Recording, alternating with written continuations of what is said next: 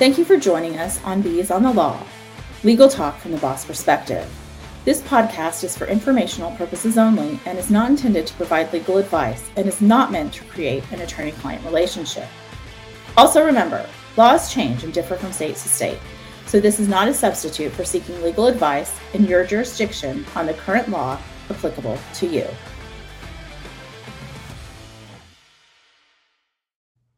Hello, welcome back to Bees on the Law. I am Susan, your Illinois and Wisconsin bee. And I'm Camille, the California bee.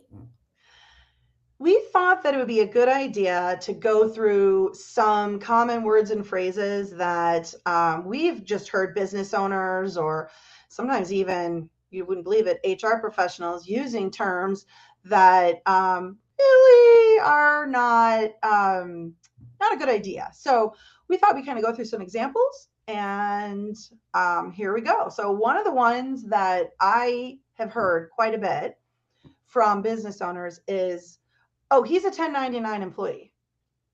And, right? And I always have to say, okay, those are two different things, right? So 1099, if you're not familiar with that term, is used a lot to refer to an independent contractor. And sometimes you hear W-2 is used as an employee, right? So saying someone's a 1099 employee, you're saying someone's an independent contractor who's also an employee, two completely different things. And you might be granting them some rights by using that phrase, right, Camille? Yeah, it's a problem. And also that term hourly exempt makes me crazy. Drives me crazy because if you're hourly, you can't be an exempt employee. It's just that simple. So yeah, those are two phrases that I hear quite a bit. What's an example you've got? There are many ways to say this, but anything that implies that your job could be impacted by using your vacation days. You give employees vacation days, they're entitled to take their vacation, and you cannot use any threatening, or should not at least, use any threatening language that implies that the employee is going to be penalized for using their vacation. They're entitled to it. It's part of their compensation package. So saying things to people like, hey, you might, if you really want to take all those vacation days, I don't know, you should think about it. That could impact your job, or you're going to miss out working on that project, or you're not going to be assigned a leadership role on some new department because you take your vacation. Or we might give you 3 weeks vacation, but we don't, around here, we really don't expect you to take them, right? Yep. So yeah, that's a big one. For me, another one that I hear a lot is we're going to keep this discussion confidential, or please don't tell anybody what your salary is, or hey, I'm giving this bonus to you, no one else is getting one, so please don't tell anybody else, right? Because you can't restrict an employee's ability to talk about the workplace and their job. There's that's a violation of the National Labor Relations Act, and in some states, and you've talked about this in a previous podcast, Camille, like California, there's even bigger problems. There can be. And, I think it's just when it comes to, when you give their employee a raise, I think saying don't talk about this just alerts them to talk about it anyway. So why even bring it up in the first place? True. The whole fact that it's you can't. You can't, right? It seems like you're just pointing out something you don't want them to talk about anyway. So you're kind of shooting yourself in the foot. Yeah, you're making it juicy. You're making it gossip. Yeah, I get it. So yeah, there's the practical impact of you're kind of encouraging them to talk, but there's also the bigger impact, which is you cannot restrict an employee. So even if you're just suggesting it or asking it, you could be violating the National Labor Relations Act, which I know a lot of people think only controls unions, but it does not. It applies to all employers. So yeah. What's another example that you hear a lot or that drives you crazy?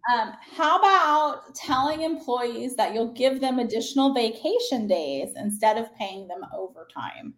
It's a big no-no. You are obligated to pay your employees for all hours worked. That includes overtime hours. And in California, that comes with all kinds of penalties and attorney's fees if you don't properly pay your employees. It is not a legal exchange to do that. And I know more than one employer out there has done it. Yep. Yep. Or even if an employee comes to you, I've had this situation come up that says, hey, I just need the money. I need to make more money. I know we limit, but just don't pay me the overtime. I really need to work those hours. And then they wait a year or so, and then suddenly they can file a claim and say, you didn't pay me overtime. And the employer goes, but wait, but you want it. Employees cannot waive the right to receive overtime. Doesn't matter what they say, doesn't matter what they sign, they cannot waive it. So, nope. Yeah, that's a big one. And so, Susan, I know before when we were getting ready for this podcast, you talked about backdating, which is another thing that makes lawyers crazy. All of you employers out there. I hear that term used quite a bit, and backdating is pretty illegal. That's essentially saying that you are changing the date, right? So the phrase backdated should be removed from every employer, business owner's vocabulary. Don't use it. That being said, you can put in writing and memorialize something today that happened a month ago. You just need to be cognizant of the fact that you are either dating it as of a certain date, which is reflecting that it wasn't signed or executed on that date, but that was the date that it was intended to be effective. Or you write there simply, we are memorializing a previous conversation. But, or how about using retroactive? Oh, exactly.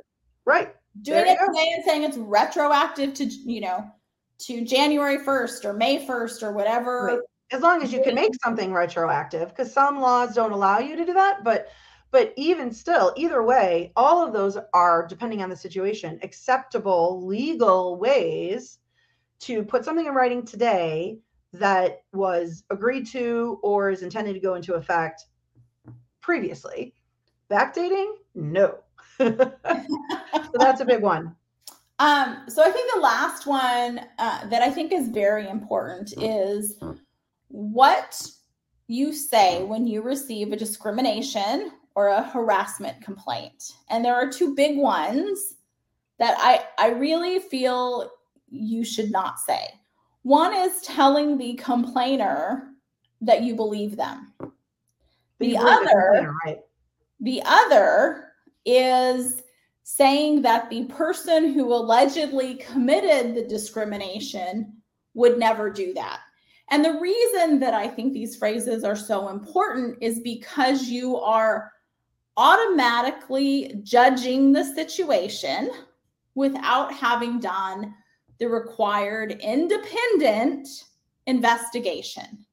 And I think that is why it's not that either you think one employee is more truthful than the other. We all have our biases, even Susan and I do.